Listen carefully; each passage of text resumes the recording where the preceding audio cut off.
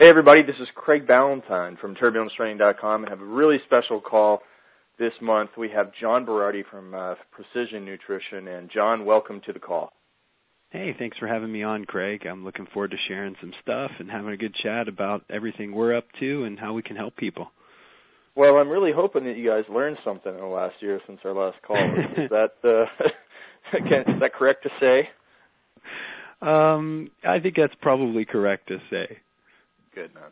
Yeah, I mean, just from reading some of your articles, you've definitely done a lot of personal experiments that are going to be great to go over, and also, working with so many people through your site and so many trainers, you're going to have a lot of great insights into how our trainers can get more results and also keep people compliant. I think that's going to be, maybe the second half of our call, and it'll be really, really great information. But, before we get into it, why don't you walk us through a day in the training life of Dr. John Berardi now. I know you did a lot of experiments last year, and we'll get to those in a second, but now I think you're kind of back to your normal routine. So why don't you tell us how you're training?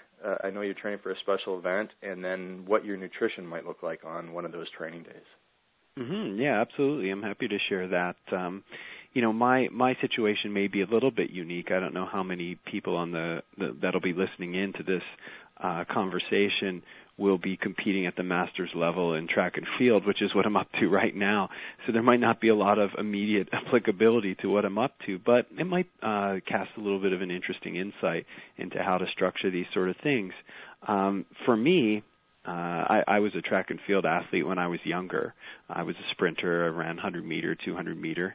And, sort of late in the game here where, I had been competing in bodybuilding and powerlifting and strength sports almost predominantly, I just hit a phase in my life where I really, I was doing track workouts for fun, just as sort of general conditioning stuff.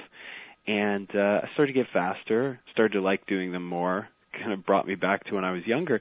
And then I had this sort of confluence of events. I was back at home in Philadelphia where I grew up, and I ran into one of the guys that was on my 4x100 meter relay team in high school. And we had a really good team, and I'm happy to admit I was the worst and slowest member of the team, although I ran pretty quickly. We had a couple national champions on the team. There were guys who were running like 10.3 in the 100 in high school. And so that was pretty studly. So anyway, I ran into this guy, and he was still in really good shape. And we were talking about our old 4x100 team. And all the other guys on the team still are training, are still in really good shape. And we're all around 40 years old. So that's kind of an impressive thing to see. A lot of friends that I was in high school with have gone the opposite direction, quite frankly.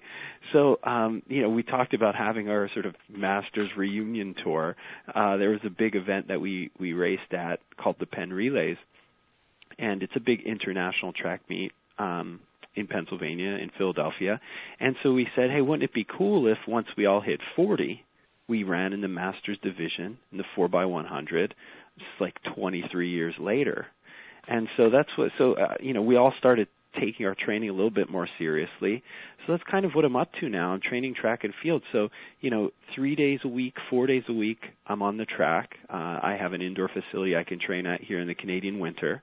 And, I'm doing sprint training and technique drills and flexibility and all this stuff that, quite frankly, needed to be improved.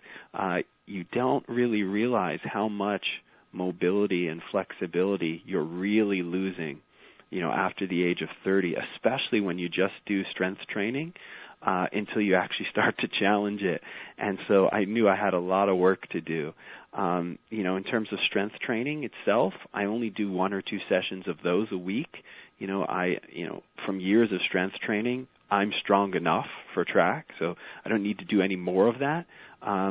So really it's just maintenance on the strength side and a lot of sort of technical stuff to start recruiting the right muscles that are more relevant for track, and a lot of dynamic stuff for, power and mobility.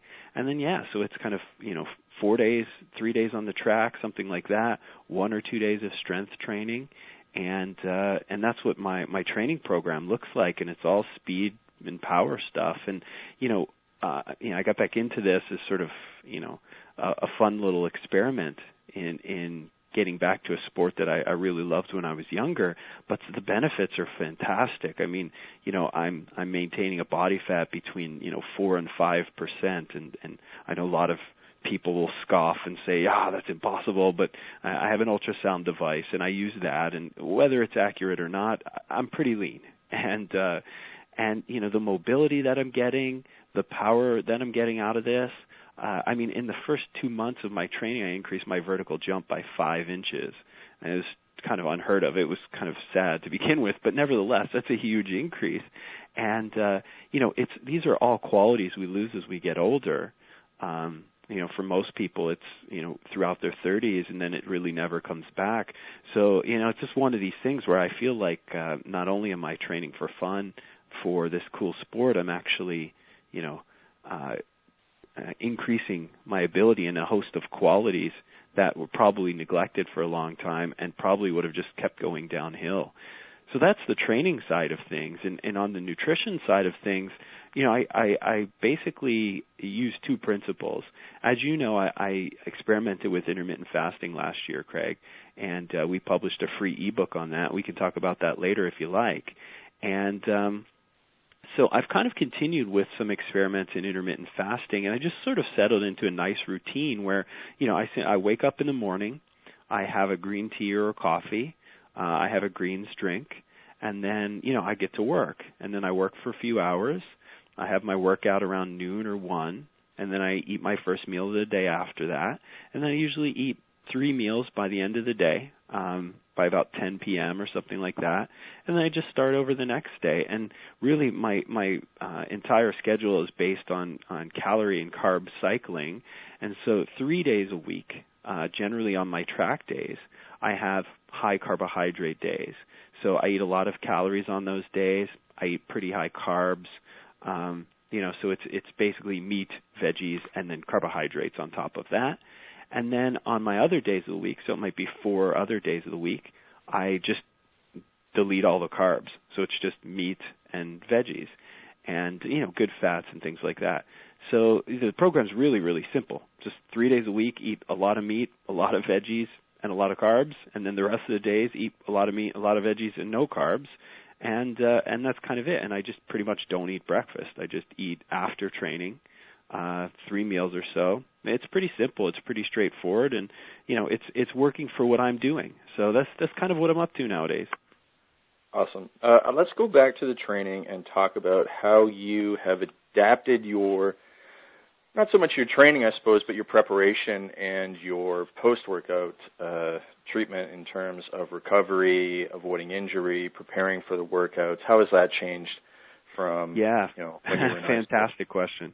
Yeah, awesome question, and it gets really at the heart of this thing, because for people who've done, nothing but, if you want to call it fitness training, the orientation to track and field workouts is completely different, and I suspect that's why you asked the question, because of your experience with athletes, Craig. Whereas with most sort of going to the gym type of workouts, you kind of get there, you slog your way through a little workout or a little warm-up, 10 minutes, 15 minutes, whatever it might be. You're just trying to get to the workout. That's where you lift the weights or do the circuits, right, or the conditioning. With track and field stuff, it's completely opposite. I spend probably an hour warming up and doing stretching and technique drills. And, man, it's tough in the beginning because, you think, you're going for a sprint workout, you're going to sprint a lot. And you spend the entire first hour just not sprinting. And you're like, what are you doing? I'll bring friends out for a sprint workout with me. And they're like, well, when do we run? And I'm like, oh, yeah, that's 5 minutes at the end. So it's a lot of technical stuff in the beginning, a lot of warm-up, a lot of preparation, prehab, if people want to call it that, dynamic stretching, there's static stretching involved, and you basically spend a lot of time preparing the body to work at an extremely high intensity, which is what sprinting is, for just a short period of time. So, for my track workouts, it's literally an hour of a quote-unquote warm-up and technical session, and then maybe 15, 20, maybe 30 minutes of actual sprint work, depending on the volume and the intensity. And then you sort of, you're right, recovery modalities at the end are really, really critical. For me, I do some foam rolling. I do sauna and steam. I do contrast showers after that. So normally I'll roll for a little bit. I'll hit a steam for 10 minutes, a sauna for 10 minutes, and then I'll do contrast showers. And that just basically means you get in the shower and you turn it on as cold as it gets, and you tighten up and you just blast through it for 5 minutes, and then you go to warm, and then you take off. And then I also have a manual therapist, an ART guy who's a chiropractor, and he also does shockwave therapy and acupuncture, and I see him once or twice a week as well. And this is all just preventative maintenance stuff. The demands of sprinting are so high that if you expect to train for real, you just can't do it unless you're 17 years old and have phenomenal recovery, or you have a secret chemist in the background manufacturing compounds for you. Without all this preparation and recovery-oriented stuff, this doesn't work. And on the nutritional side, I think diet's pretty important here, but I also use a host of things that help me with recovery supplement-wise. One thing that I think is really, really useful is something by Labrada Nutrition called SOAR enzyme, and it's a host of enzymes that theoretically at least are supposed to, instead of just helping with the digestion of your food, you're supposed to take them on an empty stomach so they can actually act throughout the body to manage inflammation, to manage the hormonal response to exercise, to manage the immune response. And I feel like they make a big difference. I mean, they're basically marketed to reduce muscle soreness for weightlifters, but, I think they have a really good impact for people in sport who are training this kind of way. I also take some things like curcumin, which is an anti-inflammatory, and stuff like that to just kind of manage these small, like, micro traumas and injuries that occur out on the track. And again, if you're younger, if you're 17, 18, whatever, you probably don't need to do any of this. I certainly didn't when I was in high school and I was running. But when you're 40, it's a whole different ball game. So you need to really, really put the pedal to the metal on recovery, technique, mobility. So the relationship between preparation and recovery to work almost flips. Like when you're a young kid, there's a lot of work, very little preparation and recovery. These types of things sort of meet in the middle, and then, when you get to my age, they have to flop. You have to spend most of your time on preparation and recovery and a little bit of time on the work aspect. And that, for me, was a huge revelation. And in fact, I have a daughter. She's 2 years old, and she goes to gymnastics. And I've watched how slowly they progress her through different techniques and skills. And I learned so much just watching that, because you think, like, how do these girls in the Olympics, in gymnastics, how do they get trained to the point where they can, do the uneven bars and they can do a floor routine, and they're upside down and twisting and flipping, and they're high in the air? Like, how are they not frightened? How do you prepare someone from day zero, where they've never even gone upside down, to that? What's the path?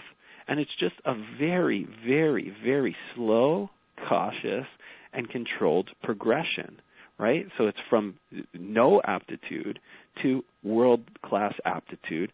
What's in between? And it's just this slow progression. And watching that gave me just a tremendous insight into what we do as fitness professionals and how we need to be very conscientious about that specific thing. What is the progression we're taking clients through?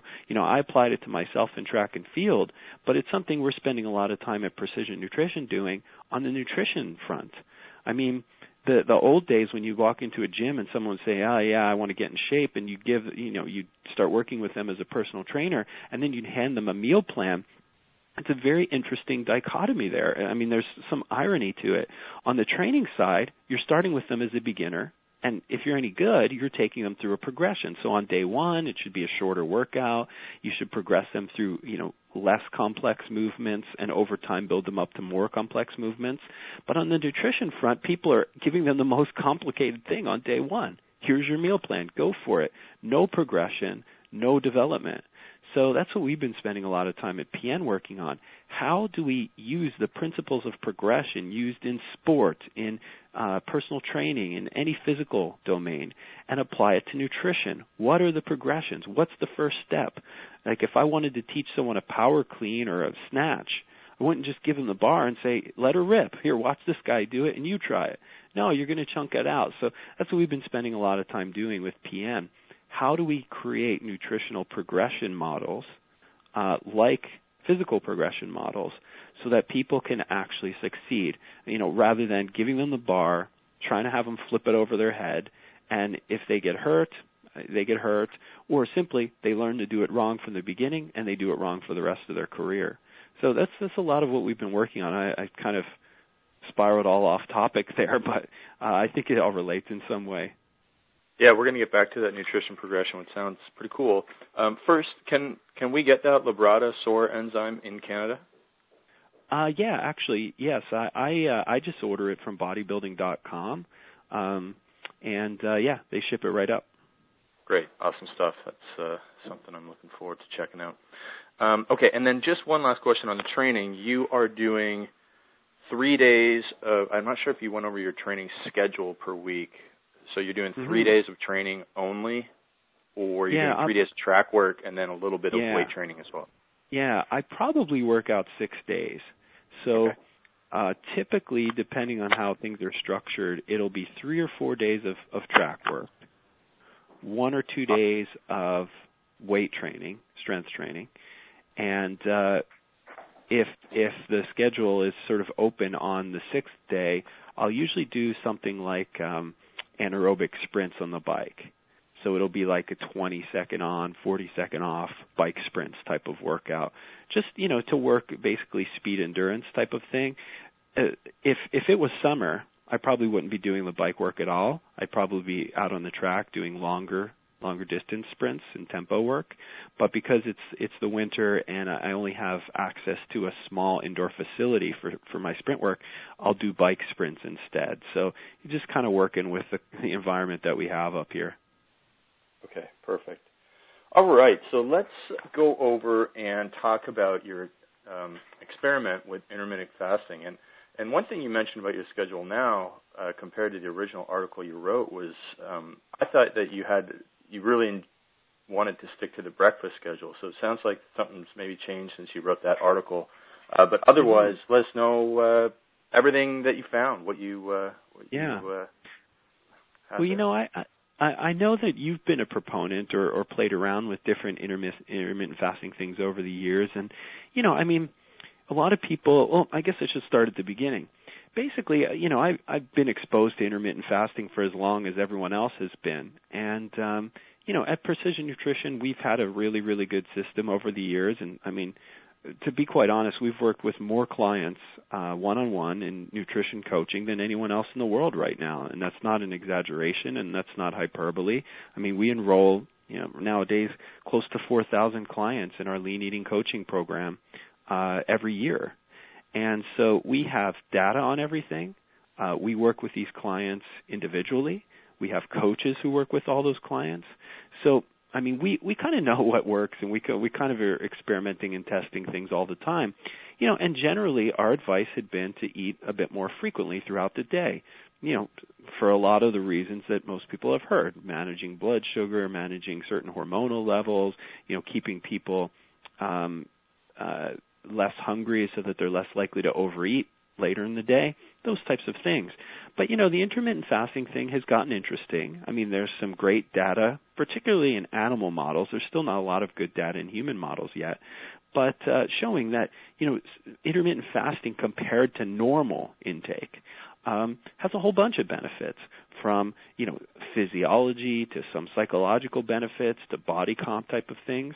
So, it's something that can't really be ignored, although it's simply not for everyone. So, with me, I have been in a situation where I wanted to do this track and field stuff, and I was too big.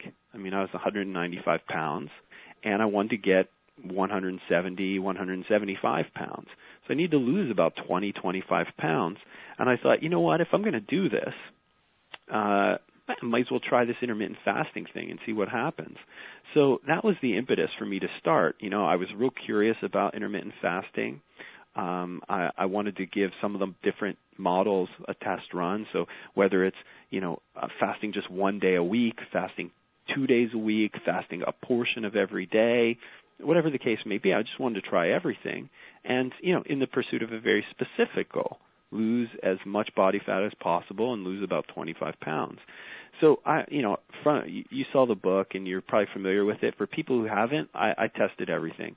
I did, 6 or 7 different protocols. I measured everything. I did blood work. I did photos. I did, girths and skin folds and ultrasound measures. I sort of even kept a log of like emotional and energy levels and things like that. And the idea was just which of these worked best for me, and was I able to accomplish my goal using intermittent fasting? And the answer was yes. I mean, I ended up losing about 25 pounds, got super ripped. If that's your goal, this can work for that. A lot of other things can work too. And it was overall a good experience, although some of the different fasting models absolutely crushed me. I mean, they were too restrictive. They kicked off eating disordered behavior that sort of I've never experienced in my entire life. And these things, I mean, the interplay between our body and our energy balance and our mood and our mental health are so delicate, and I think few people in our field actually really, really understand this. I mean, you see people who might be suffering from disordered eating, and a lot of folks who are uninformed just think they're kind of crazy, right? Oh, well, you have a mental illness. But the fact of the matter is a lot of progressive physiologists think, well, these types of disordered eating may be kicked off by nutrient deficiencies or by too long of a negative energy balance, which causes stress, and cortisol can actually shrink certain portions of your brain. So there's this really, really fascinating and delicate interplay between, mood, mental health, physical intake, energy balance. It's awesome stuff, and if people want to dig into some of this a little more, a great book that I really liked is Why Zebras Don't Get Ulcers, which is basically by a preeminent stress physiologist who talks about all the consequences of stress on our lives. Why does stress cause heart disease? Why does stress cause memory lapses? Why does stress cause any of the things, gastrointestinal distress? What's the link there? Historically, doctors have thought, well, though that's just a mental illness, right? You got to get your mind right, and then you wouldn't be having these somatic or body symptoms. But nowadays we know, it's this nonsense. There's like a very physical response to our environment, which can cause stress, and that stress can link to a bunch of hormones and neurotransmitters being released, and that can link to all kinds of health and physical manifestations. So the mind does govern the body in this regard. So anyway, this is my long-winded way of saying that intermittent fasting, it was very cool. It was some of the models were fantastic for me. Some of the other models were awful. I mean, I was literally like, it would be time to play with my daughter, and all I could think about was food. And I'd be like, okay, honey, let's go to Dairy Queen, And I was just like, and she loved it, of course, but I was just obsessed with food. And it sort of, some of my relationships suffered, and my own relationship with myself suffered. So, a tale of caution. Intermittent fasting is getting popular on the Internet in particular. And if you know anything about the industry and about how trends form and then how trends sort of transfer into mainstream, and you're watching this, intermittent fasting is coming. It's coming mainstream. I don't know what the manifestation of that will be, but like paleo has gotten a lot of traction right now and is sort of the big it thing in the nutrition world, intermittent fasting is fast on its heels. So it's coming. And if you're a fitness professional, personal trainer, strength coach, whatever, and you're not paying attention to this, it's going to blindside you. You're going to be like, when the hell did this get popular? Well, it's been getting popular. So be prepared. Understand what it's all about for when your clients come to you and they ask questions about it, you can answer them intelligently instead of just being like, oh, no, fasting, that's stupid. You'll lose all your muscle. Well, that's not true. Or, oh, yeah, fasting, it's the best thing. You should try it. Dr. John Berardi lost 25 pounds on it. Well, that's a problem, too, because there's a bunch of caveats. People who have a lot of stress in their lives probably shouldn't start intermittent fasting. People with a history of disordered eating probably shouldn't start intermittent fasting. People who are just beginners, don't have a history of dieting or paying attention to what they eat, probably shouldn't start intermittent fasting. People who have a young family at home, this is very relevant to me, probably shouldn't start intermittent fasting. For me, I was able to kind of manage it because of my long history of understanding food intake, but nevertheless, you bring all those other things together, young family at home, not a lot of experience with nutrition and dieting, other lifestyle stressors, a history of disordered eating. This is a recipe for disaster. And none of the intermittent fasting proponents are going to tell you that because they're just trying to sell you some stuff. But we published a free ebook on it, and we don't sell anything around intermittent fasting. You can download the book for free without even giving me your email address on our website. So I got nothing to sell here. I've got no agenda to promote. Really, it's just, I love educating people. I did a pretty cool experiment, and these were the results. So, I think it was an awesome thing to play around with for me. But I'm in a different category than most of your clients.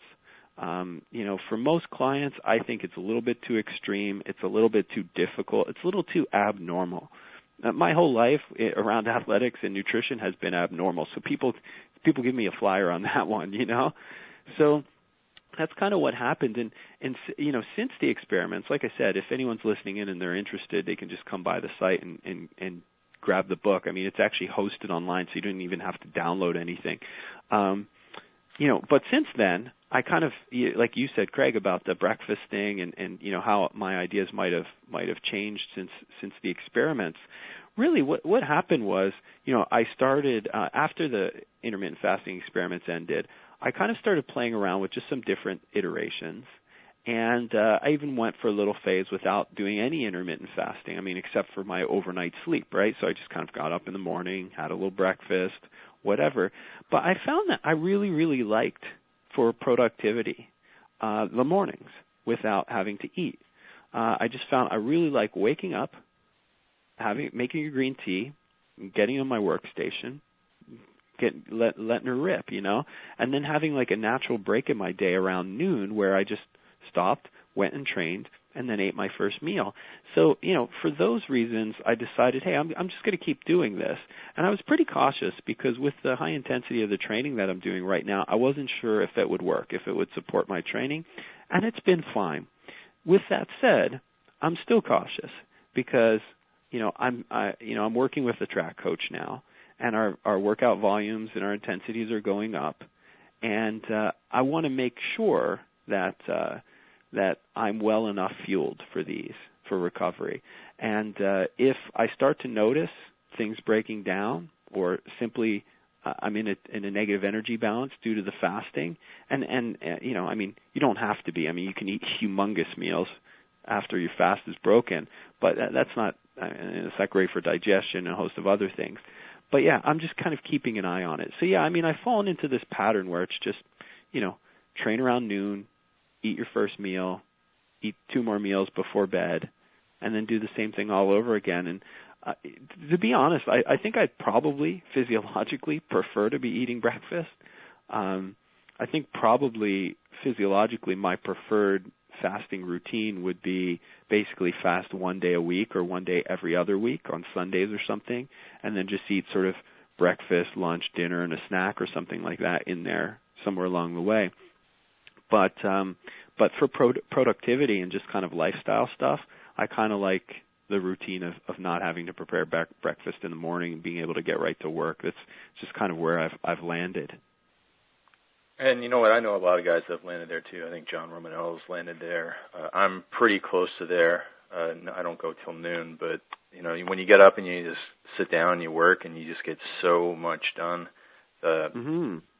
That one is very, very common. And the weird thing is we find a lot of people who are very busy have gravitated to us. And I know that the first time that Brad Pilon told me about this whole idea was, 2007 or something. I thought I'd never be able to talk to the guy again after he told me publicly. But the weirdest thing was so many people in the turbulence training transformation contest started using this thing and liking it. And generally it was a specific type of person who had a specific lifestyle that was not conducive to 6 meals per day. And those were the people that did really well with it. But we thank you very much for your information on that, and that's very cool. And I guess you would say that that's kind of the one that you found to be most convenient was the way that you have things structured now, I guess? Yeah. I mean, generally that's exactly how I feel. But, again, this isn't just a blanket recommendation for everyone. I've found that, and we've experimented with a lot of clients doing this. Again, I mean, we have a client pool that's larger than anyone's in the world right now, and we can test out these ideas. For example, we've been using intermittent fasting, different iterations of it, with subgroups in our coaching programs. And, all in an attempt to always just be getting better. What are the best strategies for the different outcomes? And when I say best, I don't just mean the before and after pictures. I mean, that's where people get all wrapped up in the internet. Oh, look at those before and after pictures. But it's like these are human beings in those pictures with lives and families and people in their lives that they love and they're accountable to. So, what is the confluence of, best physical transformation or best physical results plus best lifestyle results plus best work outcomes, all these types of things. And, the fasting thing simply is not for a lot of people. I mean, for some people, it seems to really help them control their appetite better. For other people, it makes a raging appetite that they can't control. For some, it takes their thought off of food. For some people, eating more frequently makes them think about food all day, and then it becomes a strange, weird obsession. For other people, by doing fasting, it becomes that same obsession in the other direction. They're just thinking about what they're going to eat next all day. So, we don't really know why that is.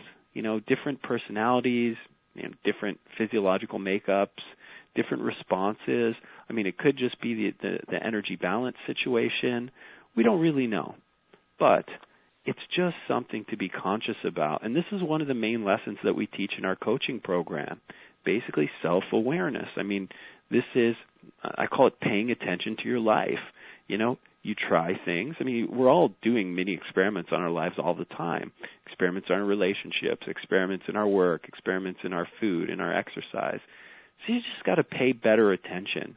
Keep a little journal. Keep some notes. Just think about what am I feeling and experiencing right now, and don't let some expert tell you what to do all the time and just follow it blindly. Just got to pay attention. So, that's my cautionary tale. I can't say it strongly enough because as IF gets popular, we're going to see a lot of wrecked people. You're going to see just as many wrecked people as you see people who benefit from it.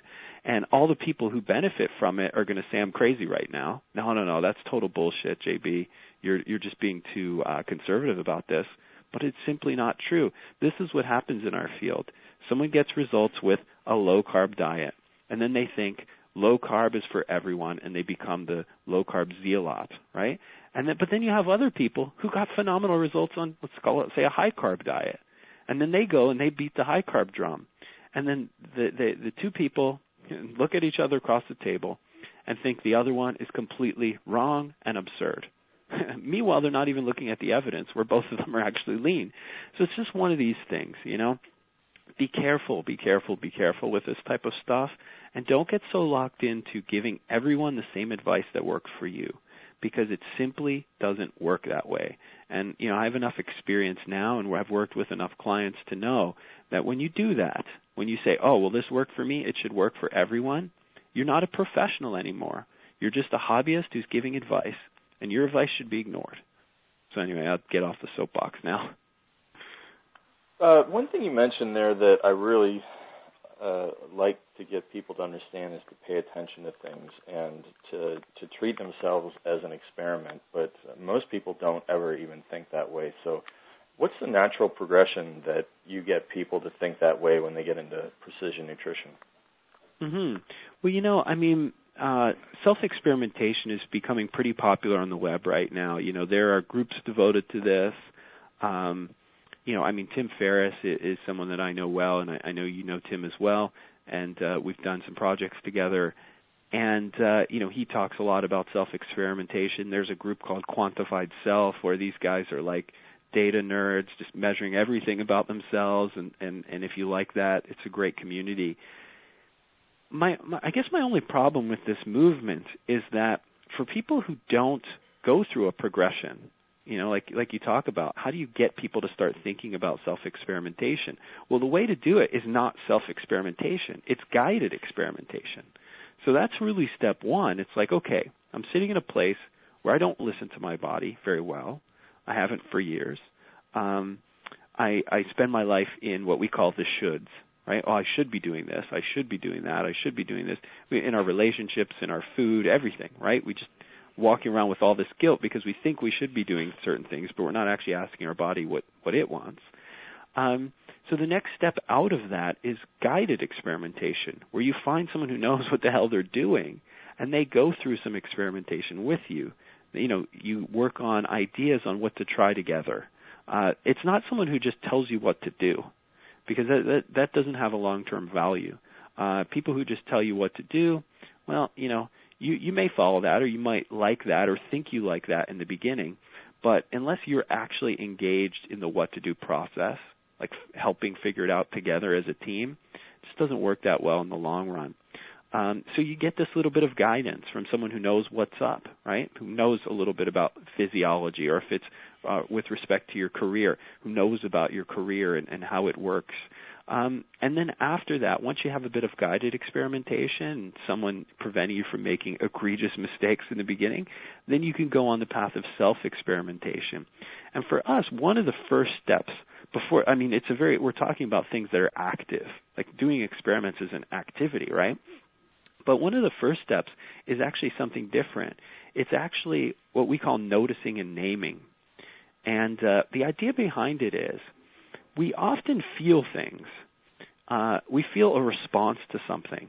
And instead of noticing and naming what we're feeling, we just respond to that feeling. So I'll give you an example, and from my personal life, right?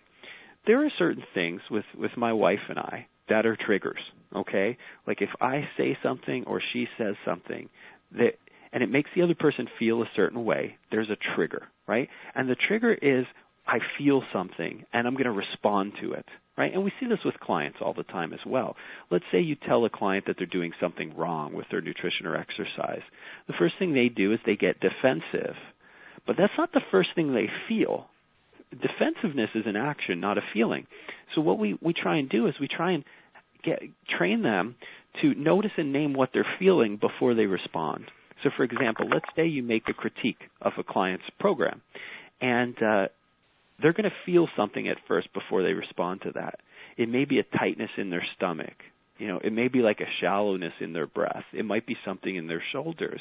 So we train people before they respond to just think about where they're feeling what they're feeling, and then notice and name that. Say, oh, you know what? They don't have to say it out loud. You might sound a little weird, but you say it in your own brain. Okay, when they just told me that thing, I got really tight in my stomach. That's kind of interesting. What could have caused that? Right? And then you go down that path. You say, oh, you know what? I'm probably feeling threatened or judged or whatever the feeling might be. And when you notice and name, you start to notice patterns in yourself. You start to notice, oh, when I get tightness in my stomach, that usually means I'm feeling judged. When I get tightness in my shoulders, that usually means I'm feeling threatened. Whatever the case may be, and you'll see these patterns in your life, and it's fascinating to be able to take control, to stop at the feeling level and say, all right, I'm feeling threatened right now. And that gives you just a few critical seconds to respond in an appropriate way, right? Because normally if you're feeling threatened and you don't notice a name, the next thing is an outburst. It's either to get away from the threat or to confront it. So it's either fight or flight, right?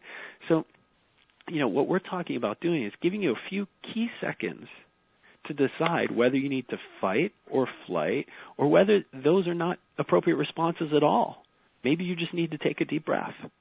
And so everything begins, in our coaching, and I really think in experimentation, from noticing and naming, from taking that time to figure out what's going on inside and why it's happening.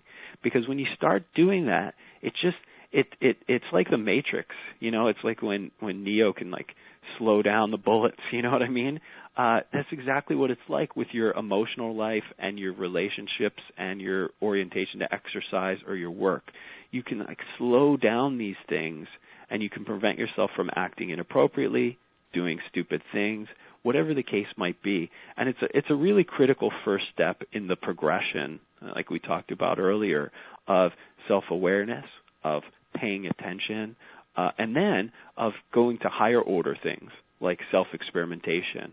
So it may not make a lot of sense at first that that's actually even part of this pathway, but it's the most critical part. It's the foundational stuff, and it's stuff that no one ever teaches you. So we spend a lot of time on that in our coaching programs for sure, because it's so valuable. And so are those some of the nutrition progression models that you mentioned? Are those all of them, or is there some other ones that you want to talk about that you kind of started on earlier?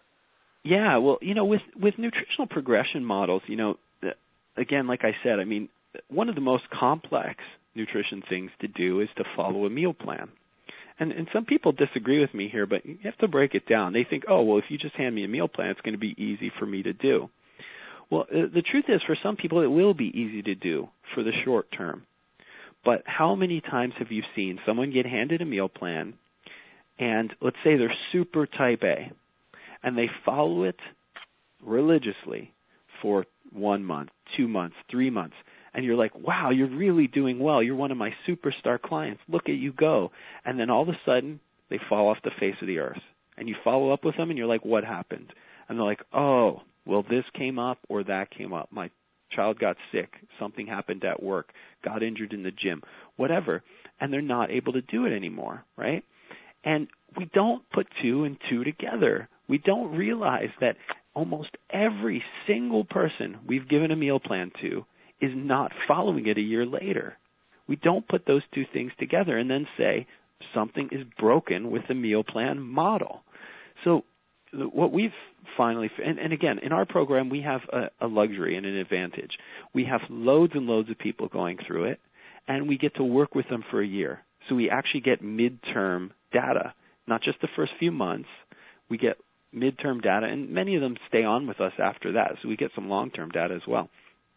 So for us, it's like, what can we give people that's not a meal plan, and how can we build it up so that a year from now they're still able to do the things that we gave them? And the ultimate goal might be for them to be able to create their own meal planning ideas, but it's not going to happen on day one. So with our progressions, we like to start with simple things in the beginning that can have a very high compliance and then build up over time. And some of the things that we like to begin with, and I'll just give a few of the initial habits in our coaching program. The first one, start with fish oil and a multivitamin. That's the first 2 weeks. And basically this is how we chunk it out. We give people a simple habit that they have a high percentage compliance with for 2 weeks. And then once they have that habit mastered, we introduce another habit. So the first one's very simple. It's fish oil and a multivitamin. Now, why does that work so well? Well, because it's the beginning of the program. The likelihood that they'll be able to follow it because it's simple is pretty high. So they can build up a bit of mental success around the new program. But in addition to that, almost every single person coming into a program like ours has a host of nutritional deficiencies. So right out of the gate, we're giving them something easy that they can do. We're fixing a bunch of nutritional deficiencies. And in the dose we give it, fish oil has been shown to impact motivation centers in the brain.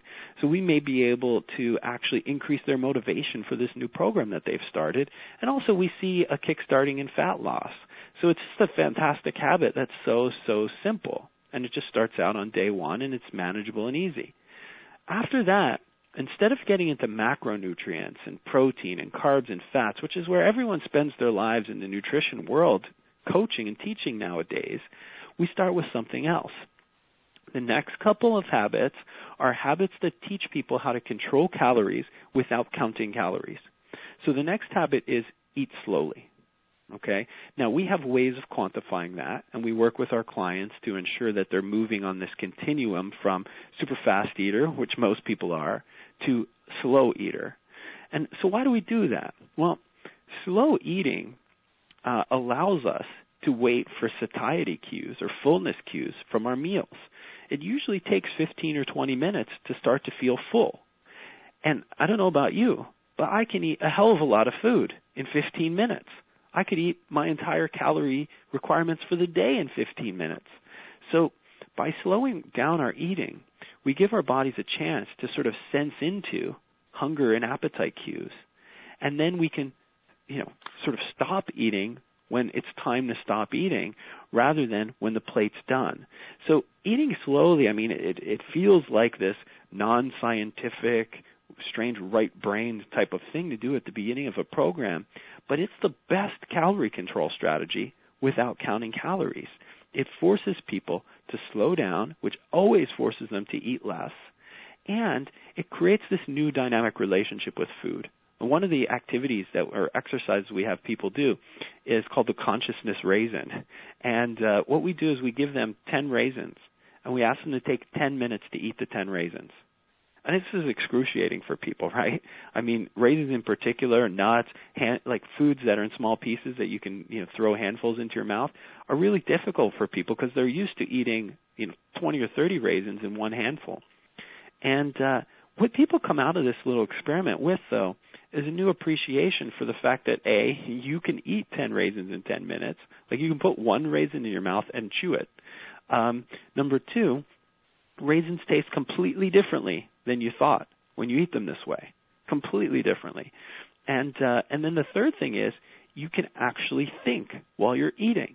You can actually sense into how your mouth feels, how the sweetness of the natural sugars in the raisins impact different areas of your mouth and your tongue. And this is paying attention, and so we basically train people in the beginning to start paying attention to how their bodies respond to food. And so the only way to do that is slowing down because your body's signals are more of a whisper. Your body signals are quite loud when you're injured, right? And then you throb and feel pain everywhere and you're miserable.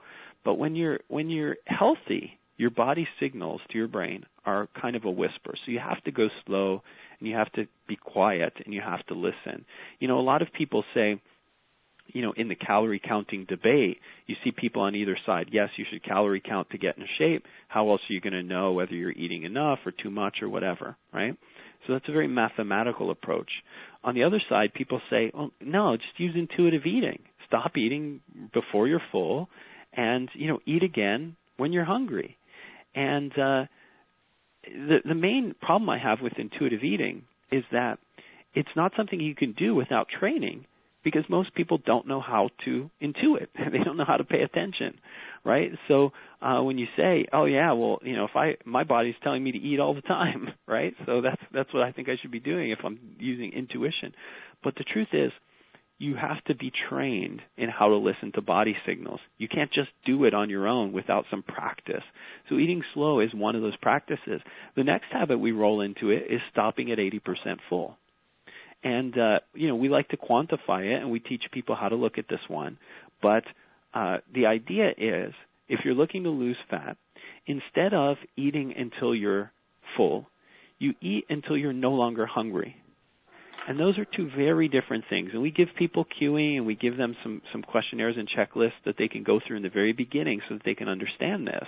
But you can see, again, this is a way of controlling calories without counting calories. It's the ultimate way of doing it. It's creating a relationship with your body where you understand the signals that it's giving you, what they mean. You're very quiet and you're listening for them. That's why we tell people to turn off the TV while they're eating. Just pay attention to what you're doing here. At least in the beginning, all this stuff is sort of overt, right? We don't ask people to eat 10 raisins in 10 minutes every day. It's a practice that they do once. And so in the beginning, you just shut off the distractions, slow down. You listen for hunger and appetite cues, and you start paying attention to them. And that starts to build up this awareness so that you don't have to follow a meal plan, and you don't have to count calories, and you don't have to go back to your coach every time you've hit a plateau. You start just tuning into your body because it sends good signals, but you have to listen to them. And then we start to introduce things like, well, how much protein should I be eating? How much carbohydrate? How much fat? And then a host of the other things that people think should be essential to a nutrition coaching program. But in the beginning, we're doing stuff that almost no one else does and no one else talks about, because it's that building up of awareness, that building up of sort of mastery over yourself, and the ability to do self-experimentation in a guided format in the beginning. So that's a little bit of how we do a progression, and it's not unlike when a new client comes to the gym. And, bad trainers crush them on day one, right? You show up, someone's like, yeah, I'm ready to get in shape. You're like, I'm going to give you a good workout. It's going to make you sore. Know you were here, right? And that's ridiculous. The person can't work out for another 2 weeks after that. So a good trainer will make it like ridiculously simple in the beginning. They'll start so basic it seems ridiculous. But the idea is so that the person can keep coming back, they get what they need, and they can build up their tolerance and capacity over time. So that's what we're trying to do with nutrition. Fantastic. Now you've got people in. What have you learned in terms of compliance over the long term from, whether it's through your direct experiences through Precision Nutrition, or from some of the trainers that you work with and talk to on a regular basis? Mm-hmm. Well, the way that we have our company structured now is such that we have this kind of virtuous cycle of learning, right? So basically, our lean eating coaching program gives us this testing ground for ideas, both in terms of like what foods people should eat and what exercise they should do, and what coaching style we should use, and what strategies, and what type of counseling, and what type of words do we use with our clients. It's sort of the psychology's yin to the physiology's yang. And what that does then is it feeds our certification program. So, we're certifying about 3,000 fitness professionals a year right now through our Precision Nutrition certification. And so everything we're learning from the coaching program goes into the certification program. So it kind of feeds into what we're teaching fitness professionals to try. And then the awesome part is then now we have this virtual army of highly trained, exceptional fitness professionals feeding back to us what's going on out in their communities, and then that goes into our coaching program. So you can see, if you can picture this sort of circle of coaching program feeding the certification program, results of the work that our certified coaches are doing feeding the coaching program, and it's fantastic. It's basically open source shared learning in the nutrition field. So some of the things that we've spent a lot of time on in terms of increasing compliance are, some of the things we talked about already, like, for example, the progression, the nutritional progressions. If you give people habits that are too hard to follow in the beginning, their compliance will suck. And how do you know if they're too hard to follow? You got to ask. And that's one of the things that always shocks me in the medical community, in the fitness community. Trainers feel like they need to be experts. So they need to tell their clients what to do. And very seldom do I see trainers asking their clients if they feel like they can do it. And that's one of the strategies we've picked up. So let's say you want what you think your client's limiting factor is around protein intake, and you think they should eat more protein. So you give them a recommendation. What I think may really benefit you is to eat a portion of protein about the size of your palm 4 times today. Okay? Now, at most situations, that's it. Go do that. But the next logical question is, Craig, this is some advice I want to give to you. How confident do you think, or do you feel, on a scale of 0 to 10, 0 meaning no way I can do this, 10 being of course I can do this, how confident do you feel on a scale of 0 to 10 that you can actually eat 4 portions of protein the size of your palm today? And listen for an answer. If I were to ask you that question, and you were to say 2, I feel 2 on the scale of confidence, which is next to no, there's no way I'm doing this. That's the wrong habit to give you. But I have no idea whether your confidence is there unless I ask. So that's a tremendous strategy for increasing compliance. And then obviously the correct response from me would be, oh, okay, well, Craig feels like that's going to be very, very difficult. Let's make the habit easier, and let's give him something he feels like he can actually do. So then we start actually going through a process of co-creating the habit that you will be actually likely to follow.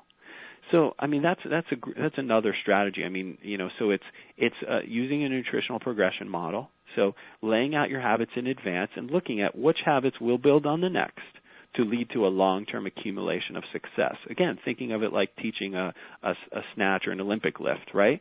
What chunks of this movement do I teach? In what order? When do I introduce the next one? So that eventually, 6 months down the road, a year down the road, this person can actually do a snatch. You do the same with nutrition. Everyone may come up with a bit of a different progression model, but you need a progression model. So as you start laying that out and giving that to people, it has to be collaborative. You can't just say, oh, the next step in the progression is this. In the training environment, you get immediate feedback. Oh, okay, now we're going to add the high pull. Oh, wow, this person's falling flat on their face with the high pull. Okay, we need to back it off now. But in the nutrition model, we don't do that. We say, oh, well, you need to eat your protein.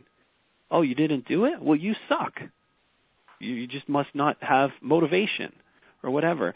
So it's completely different. We don't use the same rules that we use in physical training with nutrition. So that's the next one.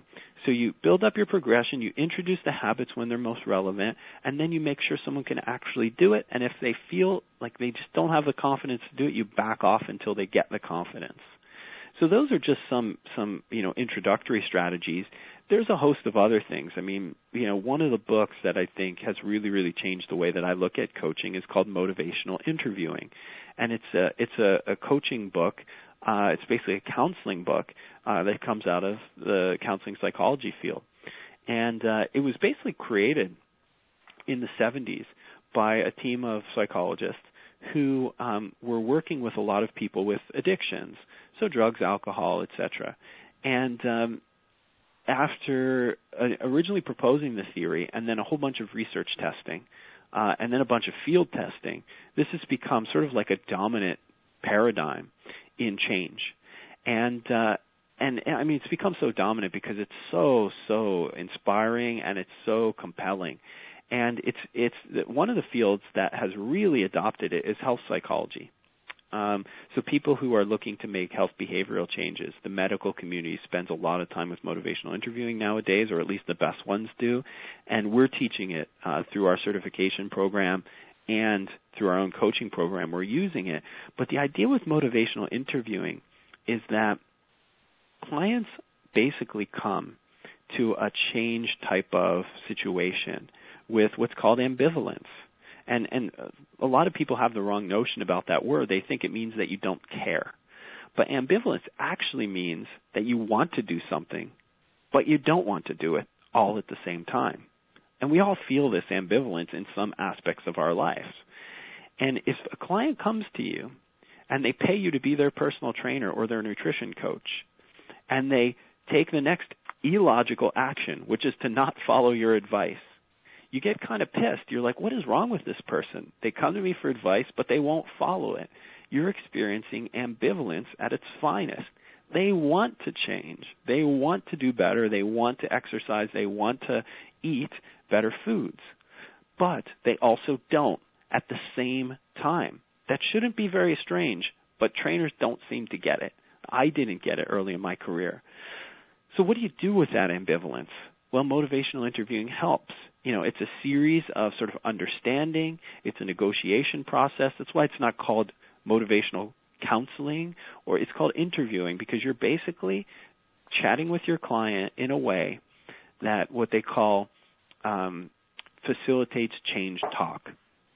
And this is a great strategy that I think once you hear how it works, it's phenomenal. So let's say you're playing like expert coach, and you all know the one, the guy who stands there with his arms crossed, looking all stern, being disciplinarian and authoritarian, telling clients what to do. So you play that coach, and someone comes in and they're ambivalent. They want to change, but they don't.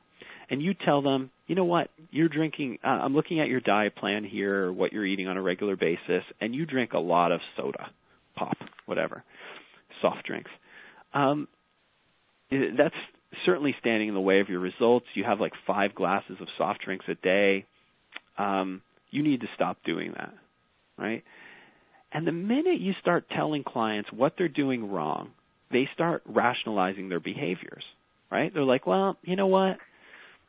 I don't think it's actually that big of a deal. And the caffeine helps me stay awake. And, I've heard how coffee's bad, and I don't want to drink coffee, 5 cups of coffee instead. So this is what I end up doing. So what you've just done is created a situation where the trainer or the coach is arguing for change. They're saying you need to change your soft drink behaviors. And the client is arguing against change. Can you see how this is just a recipe for disaster? You don't want your clients telling you all the reasons why they can't do what you're asking them to do. Instead, you want them to tell you the reasons why they can.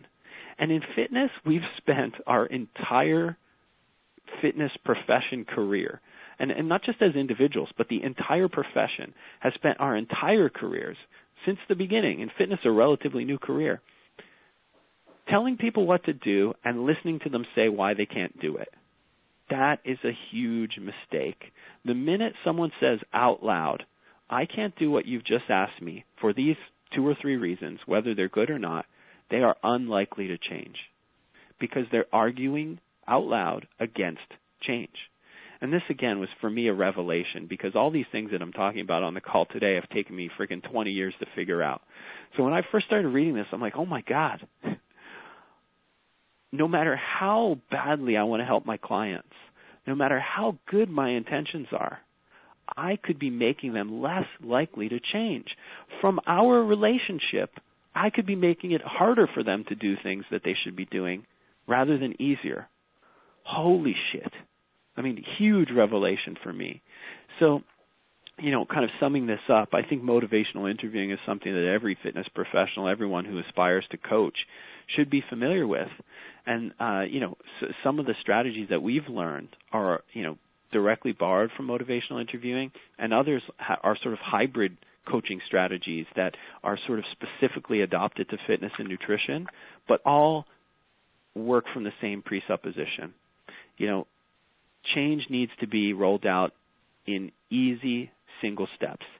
It needs to be delivered in a way that clients feel like they have the confidence that they can do it. It has to be delivered in a way that clients argue for doing it rather than against doing it. And we have a host of other strategies, probably beyond the scope of the call today, but that's just kind of the beginning. That's scratching the surface of what we've been learning about how to work with clients and how to facilitate change. And I guess the big question from people listening in should be, well, how well does this work? And, we're proud to say that when you look at our compliance data from our lean eating coaching, and, remember, to date we've coached close to 9,000 clients. Our exercise compliance is over 71%. Our nutrition habit compliance is 73%. And our assignments, we have people do assignments, is in the mid-70s.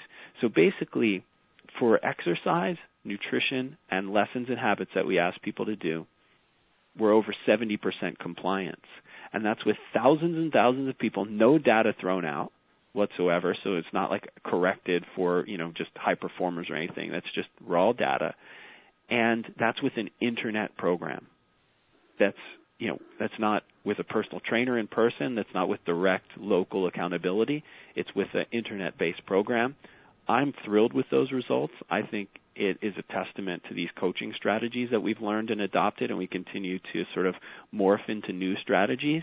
And I think a lot of people could learn from that with their in-person coaching practice as well as with an internet practice. Yeah, that's fantastic stuff, man. It gives me a lot to think about, and a lot for the trainers listening to this interview to think about as well, John. So again, another fantastic call. This is probably the most powerful one in terms of changing our mindset into how we deal with our clients. So thank you very much, sir. Really appreciate it. Yeah, well, thanks for having me. I mean, I'm always honored by the opportunity to talk to the people who listen to your calls, Craig, and to have the opportunity to chat with you as well. So, again, thanks for having me. Obviously, this is stuff I'm extremely passionate about, so I love getting it out into the world and sharing this with people. So, thank you. All right. Well, everybody, make sure you check out John's, first of all, his download of his intermittent fasting experiment at Precision Nutrition, and make sure you check out their certification program if you're also interested in becoming more knowledgeable about their system, the progressions, and, of course, nutrition in general. So, everybody, thank you for being on the call. This is Craig Ballantyne from TurbulenceTraining.com. We'll be back next month with another great interview. Bye-bye, everyone.